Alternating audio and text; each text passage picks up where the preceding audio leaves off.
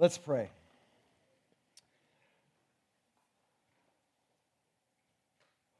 Almighty Maker of heaven and earth, we come before you once again, asking for you to do a miracle in our hearts.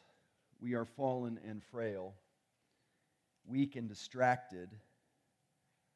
We are prone to idolatry. Indeed, our hearts, as one man said, are idol factories. Lord, we know there's an enemy that wages war against our souls every day.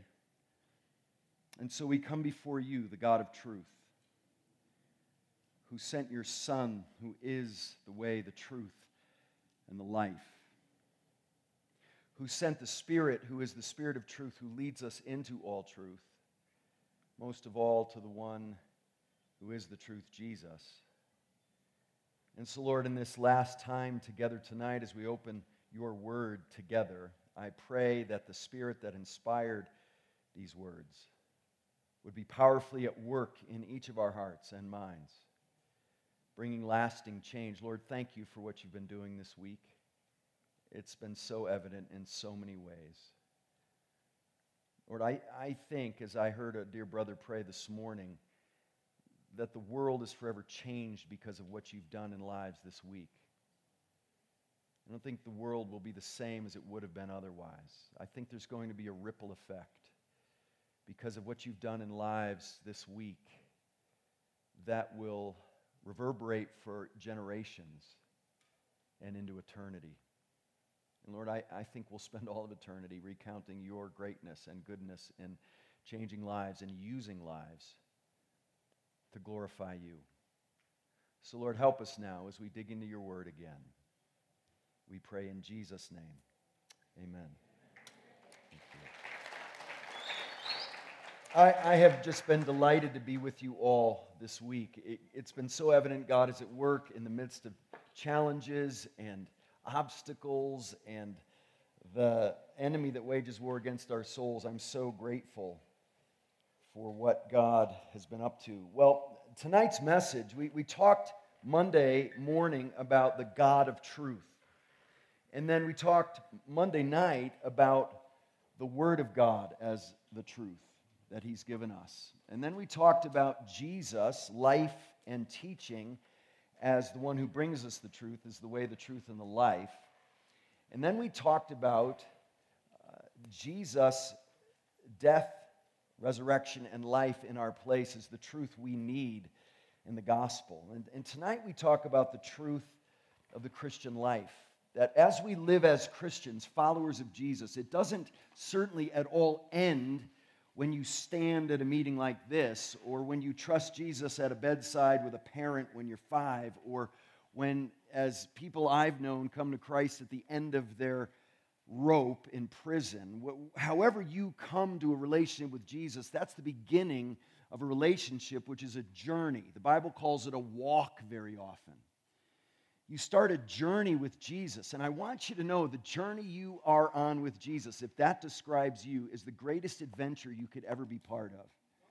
Now, part of the problem of the adventuresomeness of this journey is that most times it looks pretty mundane. Most times it's not the adrenaline-fueled excitement and fun of a week at Hume SoCal.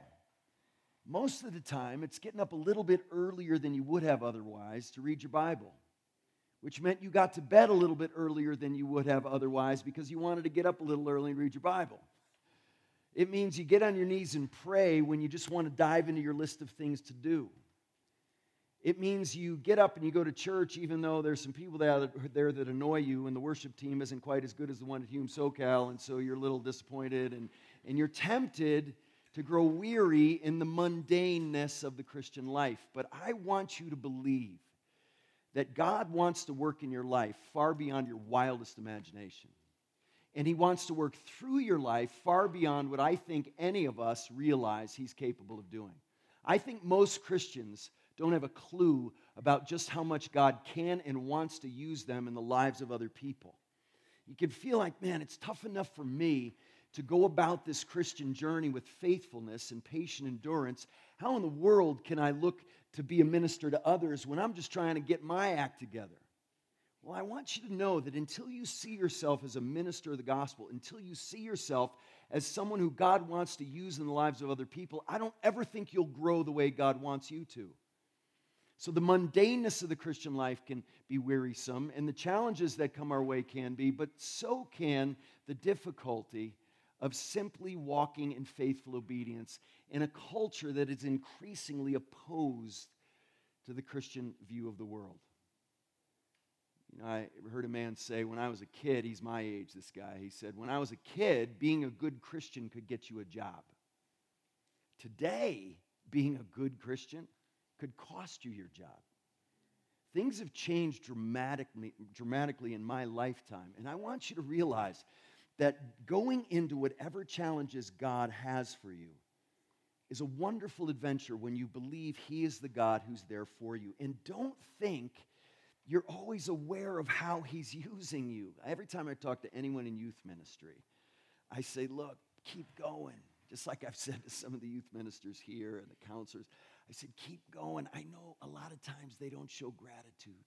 I know a lot of times they're not showing evidence that any of this stuff you're trying to teach them is sinking in. But trust God that it is. And I want you to learn to think the same way, that God can and wants to use you beyond your wildest imagination. And you don't always see what's going on. So I played football for 16 years. And I played at a university that the guys were pretty rough. They were pretty rough. I could tell you the crimes some of them were arrested for during my time at my university, but I won't. But just take my word for it. There were some tough characters. And one of my best friends was one of the craziest guys on the team. He was a defensive end on the team. He was huge. He was actually a bodybuilder as well as a football player, and he was Mr. Connecticut as a bodybuilder. But he was nuts. I mean, of all the guys on my football team, he was the guy who would do anything. Say, hey, Glenn, what do you think of this? And he said, well, let me try it. And he would just go do it. He's one of those guys. But Glenn was just crazy. But we were really good friends. And he was really intrigued by my Christian faith. But I was so different from those guys because I was a Christian. And although they would say to me, because of how much fun I had, they would say, Tanis, you don't need to drink. In their estimation, they needed a drink to have fun, but they saw me having fun and realized, well, I didn't need to. I wonder if they saw you guys tonight, if they would say the same thing. They would say, so they're not drunk. No, they're having fun, right? It's actually possible to have fun without alcohol, believe it or not, right? But Glenn would say, I remember when I was dating Donna for years, my wife, I think I mentioned, and when we were in college, we were getting married right out of college when we were 24, and my friends would all say, and they all knew we weren't having sex before we got married, and they thought it was the strangest thing in the world. They're like, are you okay? Is there something wrong? And then they'd find out we were getting married right out of college at 24, and they'd be like, why are you guys getting married so young? And then they'd be like, oh, right. I understand, right? And so it was just, we were weirdos, right? Yeah, you're filling everybody in, yeah. We didn't get to have sex, so they were saying, of course, you got to get married if that's what you're waiting for. But we were weird. But listen to this. So Crazy Glenn, who was a good friend of mine, he never seemed to show any change or that I was having an impact on him. I would tell him about Jesus. I would proclaim Christ and tell him Jesus saved me. But I knew that Glenn, one day when he was in high school, had come home and found his father not long after his father had killed himself. And so I knew Glenn, in the midst of all the machismo, had a broken heart. And so I kept talking to him because I knew there was something in there that wanted to hear the truth. And I told him the truth, even though he would laugh it off and kind of make fun of me and mock me and stuff. But I'll never forget it. I think I was out of college 15 years. And I had completely fallen out of touch with Glenn. And my phone rang one day. And I picked it up, and he said, Eric, this is Glenn. I said, Glenn, how are you? He said, well, not too good. He said, my mom, she's the only family I got. She's going in for open heart surgery tomorrow. And since I don't pray, I wanted to find somebody who did, and I don't know anybody who prays except you. And so I tracked down your phone number and I called you to ask you to pray for me and for my mom. 15 years later, you never know the impact you're having on someone's life. And so I want to think about a few things tonight as we go to the Bible. We're going to continue to look at John. This book is that, by the way, it's 70s week here, right? Am I the only person who was actually a kid in the 70s here? You want to see a picture of me in the 70s?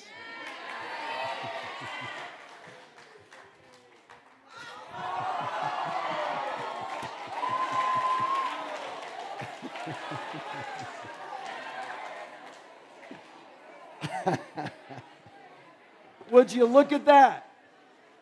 Middle parts are back in. Middle parts are back in. Is that amazing? So there I am. I'm a freshman in high school right there. That was not a costume for Spirit Day. That was the real thing right there. So anyway, here we go. We've just got 4 points tonight I want you to understand. We're going to read some big chunks of the Bible from the Gospel of John, but I want you to be looking as we go through these passages for these main points. Jesus is life. If you're a Christian, he is your life. If you're a Christian, Jesus doesn't just enhance your life. He defines life for you. He gives life to you. He becomes your life. Everything revolves around Jesus when you become a Christian. 2, as his, we represent him. We're his ambassadors. In our lives, we rep the King. He is our King, and we represent him everywhere we go in every situation with our words, our actions, our thoughts, our affections, the way we live our lives, the way we invest our money. We are ambassadors for Jesus. 3, true followers of Jesus will be hated. One of the things I love about God and hate about our culture is God always tells the truth and there's no fine print with him. You know that term, fine print? People who want to sell you something don't tell you the whole story very often, but legally they have to put it in the fine print, but they make that print as small as they can. You ever see those commercials, like usually for drugs, when they tell you what the drug is, and then there are all these side effects, like your head could blow up, but they say them as fast as they possibly can at the end of the commercial. And you can't even understand it because legally they have to. God doesn't play that way. I love that. He tells you the truth right up front. And in this fallen world, which is opposed to God and is under the reign of Satan, God wants you to know that if you're one of his, you'll be hated. And people will be against you. You will start fighting in a war you weren't in before. Because when you become a child of God, you also become a soldier in his army. And I just want to shoot straight with you like God does in his word about that. And finally, we need the Holy Spirit of truth. We need him to maintain Jesus as our life. We need him to represent Jesus as his ambassadors.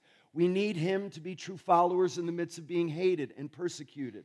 The Spirit of God is the one we desperately need. So, as we dig into these passages in the Gospel of John, and I hope as we've been studying the Bible and reading big old sections of the Bible and digging into it, you're developing a greater and greater appetite for the Word of God and patience to listen to it and not just hear a verse here and there. But hear big sections of the Bible so you hear it in context. And I highly encourage you to read through the whole Bible. The vast majority of Christians who say they're Christians, who are adults, have never read the whole Bible, which is just amazing. It takes 30 hours to get through just the New Testament. And people spend just about that on social media every week. If we could just see the Scriptures as this life-giving source for us, things would change in that department. But as we read these passages of Scripture, I want you to be looking for these 4 things, okay? Be focusing in on these 4 things. Jesus is our life. We're his ambassadors. We will be hated, and the Spirit of God is the key to living the Christian life. You ready? John chapter 14. Here we go. I love the Bible. Have you picked that up? I just love the Bible. Here we go. Listen to Jesus in John 14. We'll pick it up in verse 15. Here we go. John 14:15. I wish I could read the whole gospel. We read the whole gospel of John at our church before we preached through it, together, aloud. We do that before we preach through books of the Bible. It's awesome. You ready? John 14:15. Listen what it means to be a disciple of Jesus. If you love me, you will keep my commandments. Now, when he says that, because of everything we've said this week, you know you don't keep his commandments so that he'll love you. You don't keep his commandments so that he'll forgive you. You don't keep his commandments so you'll be declared righteous. He did all that for you. So please, as Jesus is commanding you here to obey him and says you'll show your true love for him by obeying him, please get out of any works mentality, any earn it mentality. That's not what's going on here. We're not leaving behind the gospel of grace when we get into the commands to obey Jesus. Yes? Okay. You show your love and that you've been forgiven, and he is your life when you do what he says. I mean, can you imagine Jesus giving his life to save your life, and then you saying, oh, cool, that means I get to live however I want no matter what he says? It's not going to be your conclusion, right? And so he says, if you love me, you'll obey my commandments. And I will ask the Father, and he will give you another helper to be with you forever, even the Spirit of truth, whom the world cannot receive because it neither sees him nor knows him. You know him, for he dwells with you and will be in you.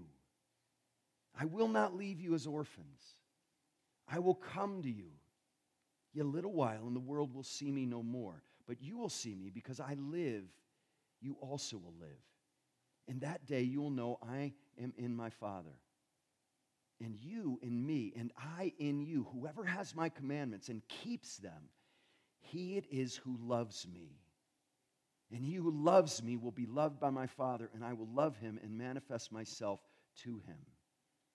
Do you hear what Jesus is up to here? It's just beautiful. Judas, not Iscariot, said to him, Lord, how is it that you will manifest yourself to us and not to the world? Jesus answered him, if anyone loves me, he'll keep my word. Do you see how obedience to Jesus' commands is so important? It should be no surprise, because the great commission he gives before he leaves is, make disciples of all nations based in his authority, baptizing them in the name of the Father, Son, and Holy Spirit, and then what? Teaching them to obey everything I've commanded. So obedience of faith is core to the Christian life. That's what Jesus is clearly saying here. If anyone loves me, verse 23, he'll keep my word, and my Father will love him, and he will come to him and make our home with him. Whoever does not love me does not keep my words. And the word that you hear is not mine, but the Father's who sent me. These things I've spoken to you while I'm still with you. But the Helper, there he is, right? Point 4. The Holy Spirit, whom the Father will send in my name, he will teach you all things and bring to your remembrance all that I have said to you. Peace I live with you. My peace I give you. Not as the world gives, do I give it to you. Let not your hearts be troubled, neither let them be afraid. Is that beautiful? The Spirit of God is the one who's going to enable us to live obedient lives, demonstrating our love for Jesus, our faithfulness to him, by simply doing what he tells us to do with our lives. Next chapter, 15, verse 18. Watch, right out of the gate, point 3. Chapter 15, verse 18. Here it is. If the world hates you, you know that it has hated me before it hated you. If you were of the world would love you as its own. But because you are not of the world, but I chose you out of the world, therefore the world hates you. Remember the word that I said to you. A servant is not greater than his master. If they persecuted me, they will also persecute you. If they kept my word, they would also keep yours. But all these things they will do to you on account of my name, because they do not know him who sent me. If I had not come and spoken to them, they would not have been guilty of sin. But now they have no excuse for their sin. Whoever hates me hates my Father also. If I had not done among them the works that no one else did, they would not be guilty of sin. But now they've seen and hated both me and my Father. But the word that is written in their law must be fulfilled. They hated me without cause. And here he is again, point 4. When the Helper comes, whom I will send to you from the Father, the Spirit of truth, who proceeds from the Father, he will bear witness about me. And you also will bear witness, because you have been with me from the beginning. Do you see these themes? Jesus is our life. We will represent him. We'll be hated, and the Holy Spirit will be the one who enables us to do this. 2 more passages. You ready? Chapter 16, starting at verse 5. Second half of verse 5. You ready?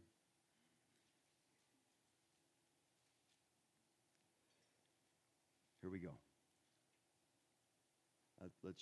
I did not say these things to you from the beginning, but because I was with you. But now I'm going to him who sent me, and none of you asked me, where are you going? But because I have said these things to you, sorrow has filled your heart.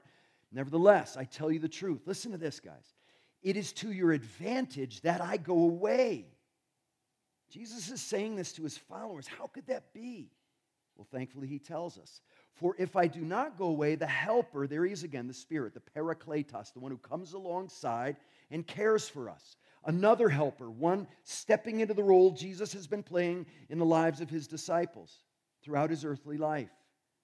It's to your advantage. It's a better situation if I go away, because if I don't go away, the helper will not come to you. But if I go, I will send him to you. And when he comes, he will convict the world concerning sin and righteousness and judgment.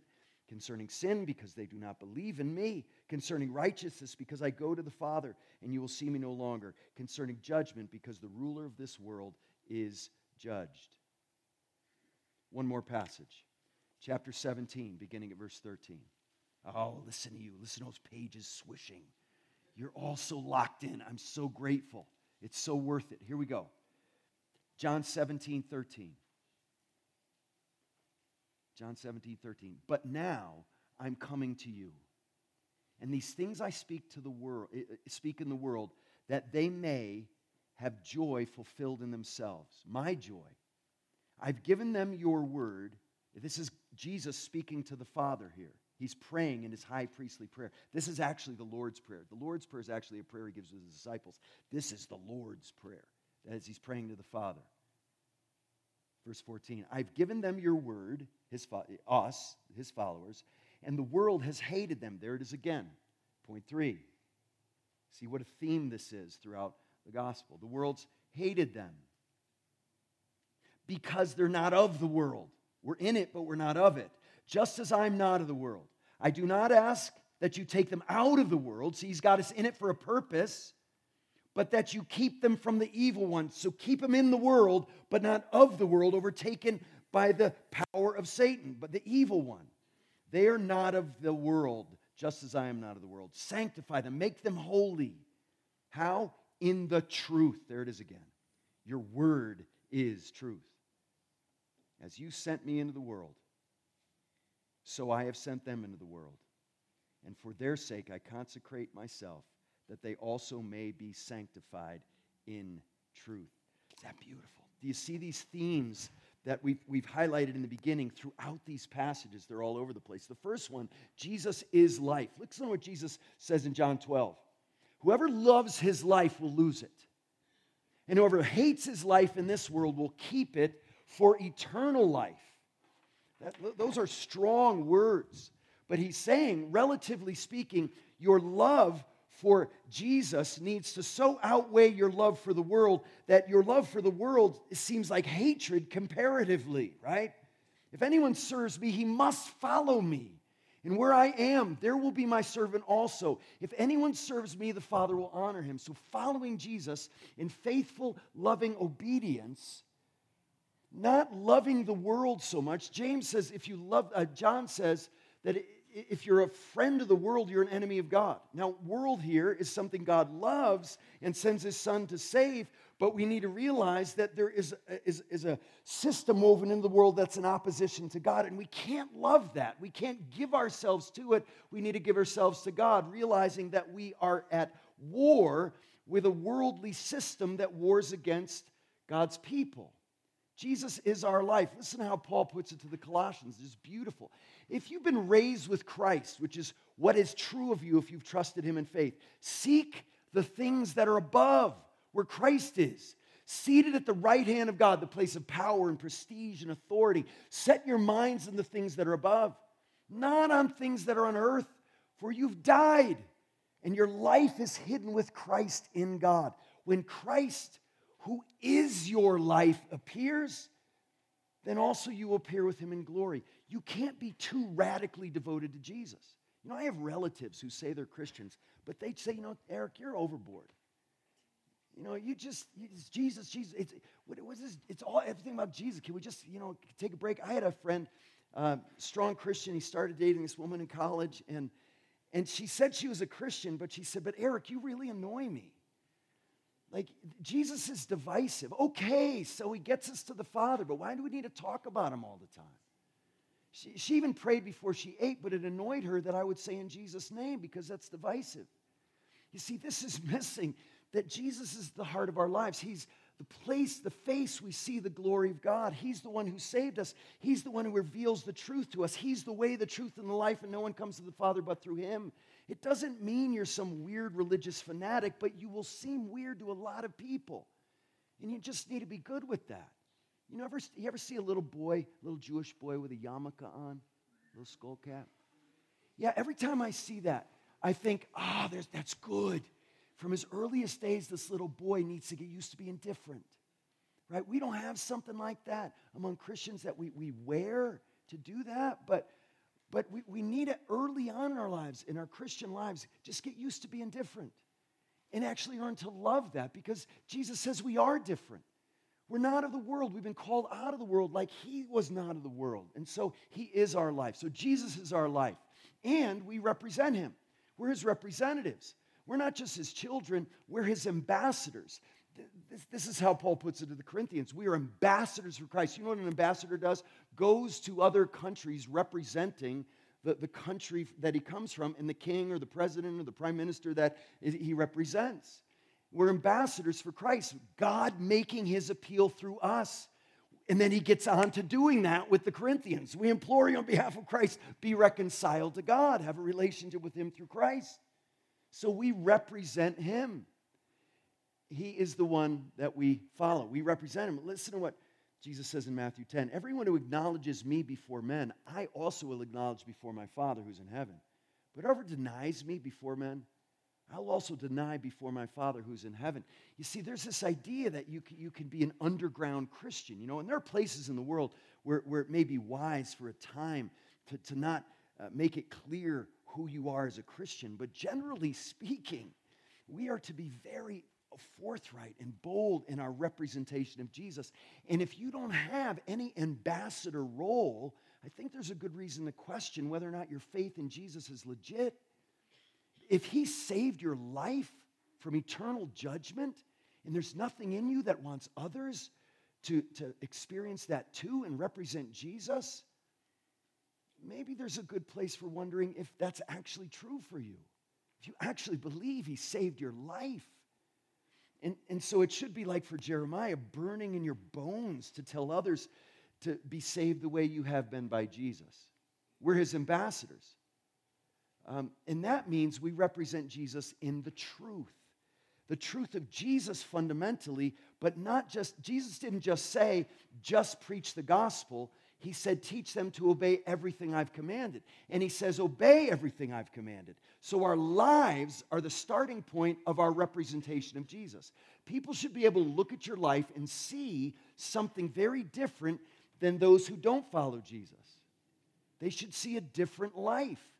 Now, you don't do it for some sort of impressive show or to make yourself better than anybody else, but you get about living the Christian life so that, like my friends in college, thought I was kind of a weirdo because of my Christian values and the way I lived my life. I played football overseas professionally in Europe, and they expected me to be this hard-partying, womanizing, cussing every other word Christian, and a football player, and I was this Christian guy who didn't do any of that stuff. And they didn't even have a category for it. I was actually in 2 countries on the front page of the city's newspaper in my football uniform holding my Bible because they thought it was so strange, because their stereotype of an American football player is a nutcase, right, and a moral guy. And they didn't have a category for this.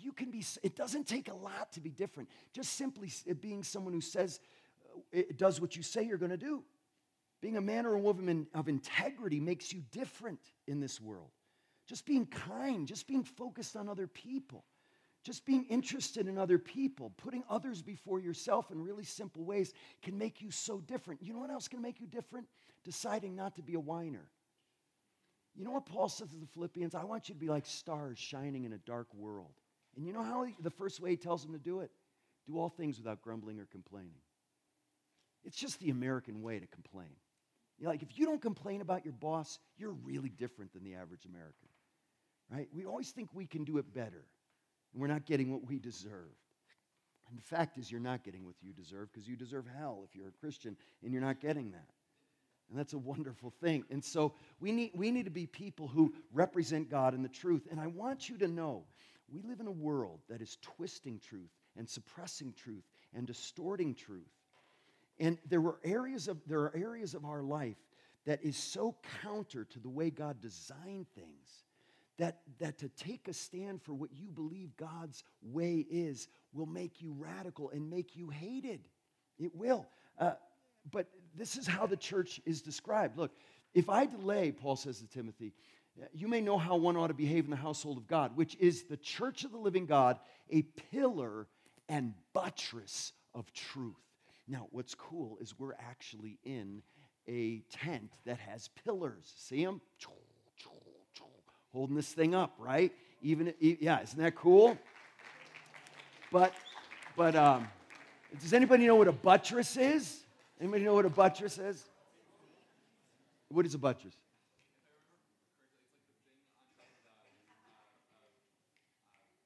Cathedral. Yes. Well, I actually have a picture of buttresses. They're technically flying buttresses, which is the best term in all of architecture. Like a flying buttress. It sounds like a move in professional wrestling, a flying buttress, but it's not. You want to see what it is? Look at these flying buttresses outside this cathedral. Isn't that cool? Yeah. See, these walls. All right, we got work to do. Come on. You just love the flying buttresses? Yeah. But look at this. Is that cool? So these walls are so heavy. There are pillars on the inside, but these granite walls and these leaded stained glass windows are so heavy, they not only need supports on the inside, but on the outside to keep it from falling out. And that's how the Bible describes Christians, the church, a pillar and buttress of truth, that which upholds the truth to the world, centrally about Jesus, but then everything he commands. Look, I know some of you are 14, and a lot of what we've been doing this week maybe has been flying over your head. But some of you are about to go to places like Berkeley. I've talked to some of you. And Cal State Fullerton and USC. And you're going to have a philosophy class next year with a really smart philosophy prof who's going to make your head spin with stuff that she says or he says, right? And I want you to be a Christian who understands God and his ways where that doesn't confuse you. There's no area of our day that's getting more confused than the area of sexuality and sex and what it means to be men and women. You understand how crazy it is? Even within the LGBT community, there's all kinds of infighting. Do you know that? About all these definitions? Because it's getting so confusing even for the LGBT community. Because, for instance, if you can't define a woman, you can't define lesbian. Do you realize this? If you can't define a man, you can't define gay. Right? You can't be bi if there's no such thing as a man or a woman. You can't even have these categories. You know, one pastor wanted to help us understand how confusing these times are. Now, hear me. I'm absolutely sure there are some of you here struggling with your sexuality in some ways. And I love you. And I'm for you. And I'll talk to you and pray with you and work through these things just like we do all the time with people in our church.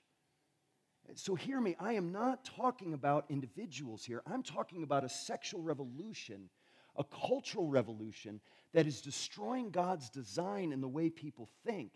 You can't be a feminist if you can't define a woman, right? You can't be for women if there's no such thing as a woman, right? So listen to one pastor back in North Carolina who writes this. Look, if you take a class at a state university, your professors are going to talk this way. And they won't even realize they're making absolutely no sense and contradicting themselves. These are all sentences that you hear these days and will hear if you go to a university. Or just read the paper. Gender is a social construct. In other words, we just make it up, period. At the same time, now he's not saying these things are true. He's saying this is how people talk, yes? At the same time, it's always good when women can break glass ceilings, go up higher in businesses. We should celebrate all the firsts we see women do because women are certainly not men. By women, of course, they mean anyone who identifies as a woman, including people we used to know as men.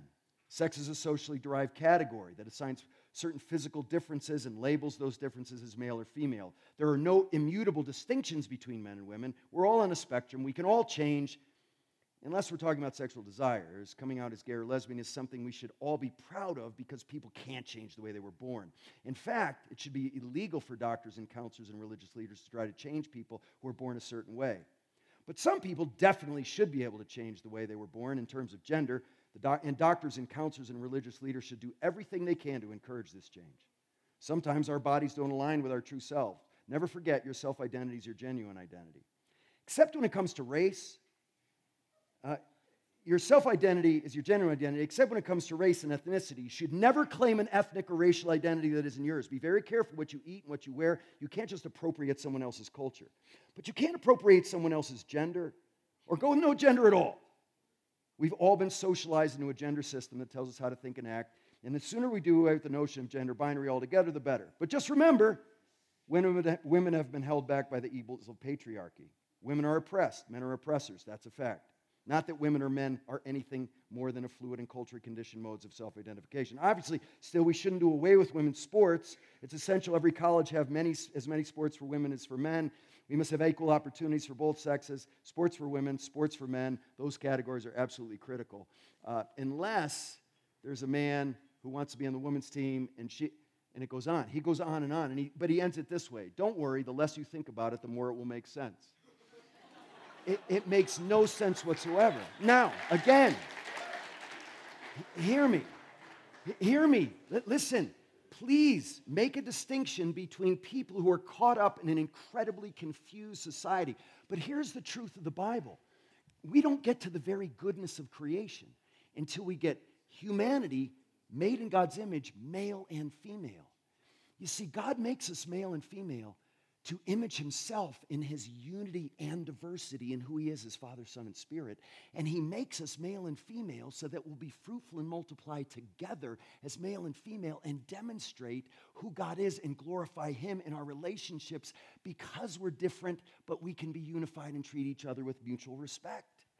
See, if you blow up these categories, you're actually blowing up one of the main ways God wants to glorify himself, image himself, and bring joy to our lives. These aren't just sort of practical, incidental, do whatever you want things. And so following Jesus, doing all he commands, needs to include our sexual morality, our view of men and women, our view of what sex is for, what marriage is for. We don't say, well, it's just about Jesus and nothing he taught.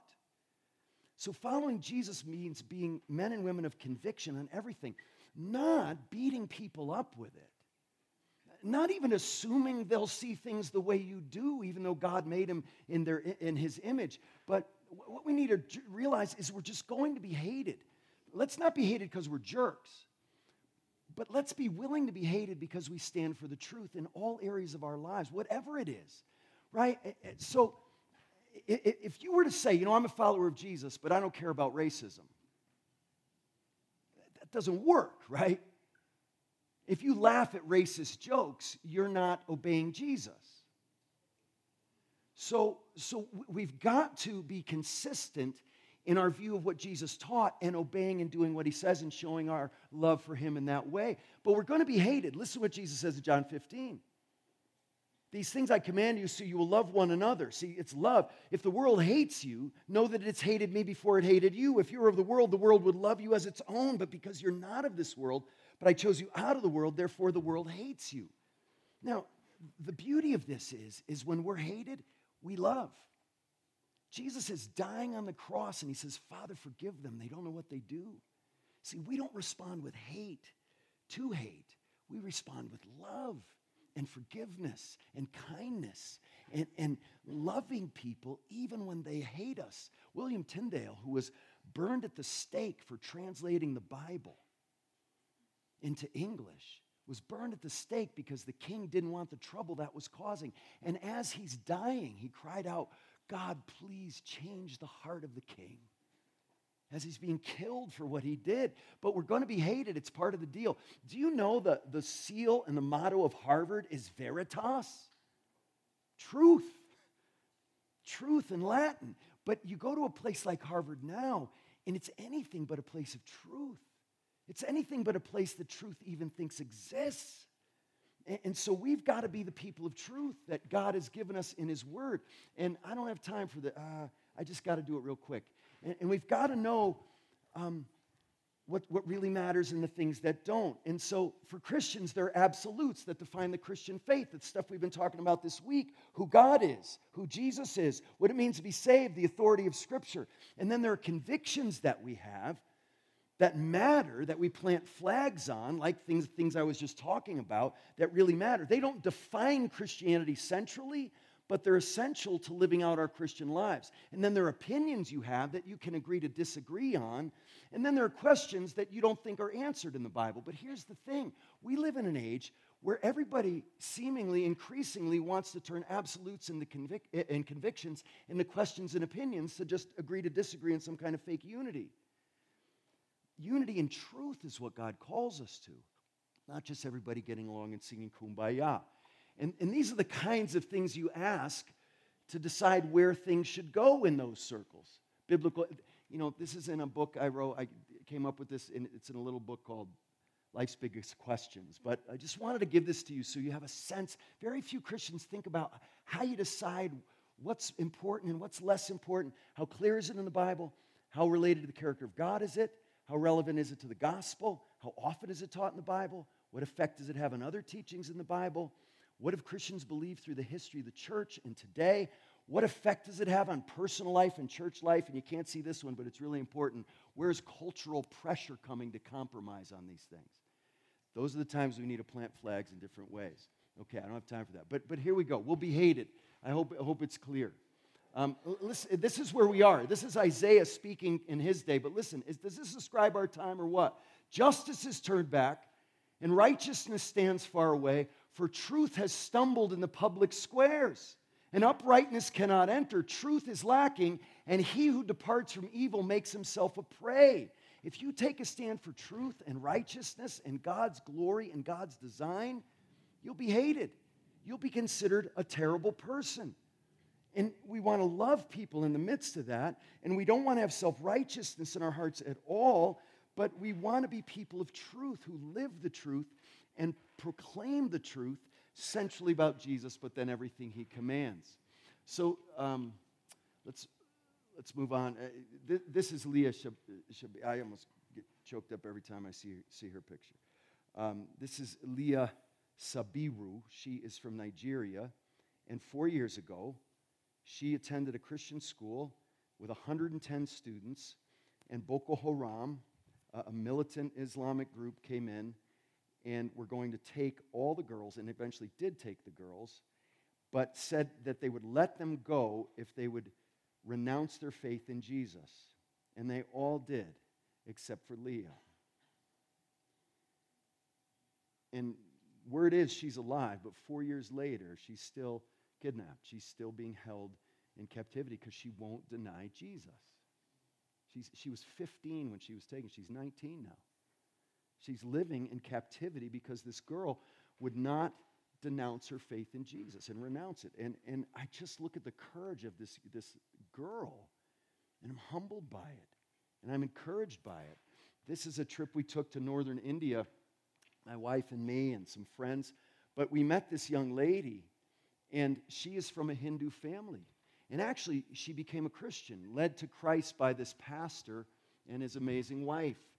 And when she became a Christian and went home and told her family, yeah, I believe in Jesus, they were like, okay, just add him to all the gods we already believe in. But a month later, when she was baptized, they disowned her. And she never saw her family again. And this pastor and his wife know that when you lead a young lady to Christ from a Hindu family, you not only get a new member of your church, you get a new daughter. And so they adopted her as their daughter, not legally, but they took care of her knowing that when she became a Christian, she was saying goodbye to her earthly family. You see, we don't have this kind of persecution yet in this country, But I think I will be dead and gone, and you will see a level of persecution in this country that I have never seen. I see it coming. And we need your generation to be courageous and trust God. And the way you're going to do that is by the Spirit's work. It's the Spirit who gives life. The flesh is of no help at all. The words that I've spoken to you are spirit and life, Jesus says. The Spirit of truth will bring glory to me by taking from what is mine and making it known to you. When the Helper comes, whom I'll send to you from the Father, the Spirit of truth who proceeds from the Father, He will bear witness about me. That when the Spirit of truth comes, He will guide you into all truth. And if you're going to love your neighbor as yourself, you've got to deeply care that they understand the truth. Because people die in their sins because they refuse to love the truth. So if you want to love people, you've got to help them love the truth. Because we are saved and sanctified by the truth.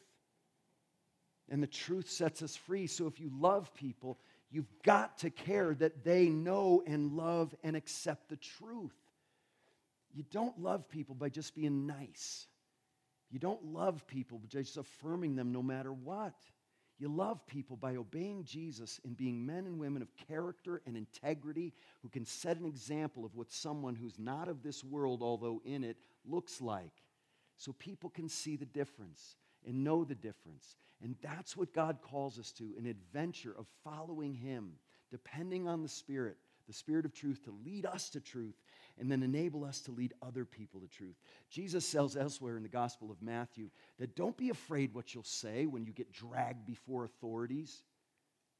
The Spirit will give you the words in that very hour, what you should say. He will enable you to stand strong and be men and women of truth who follow the one who is the way, the truth, and the life. Let me pray. Lord, thank you for your grace. Thank you for the joy of being on the adventure of following you.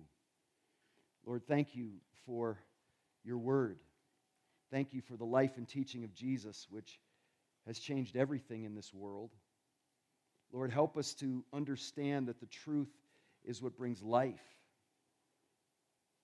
Help us to understand that as we seek to love people in a very confused, distorted world that is opposed to so much of who Jesus is and what He's about and what it means to obey everything He's commanded, Lord, help us to be people who understand the truth, know it, love it, and live it, and proclaim it from the rooftops. Lord, give us courage. Give us strength. I pray for these dear young people who are going to see a level of persecution that my generation is not going to see.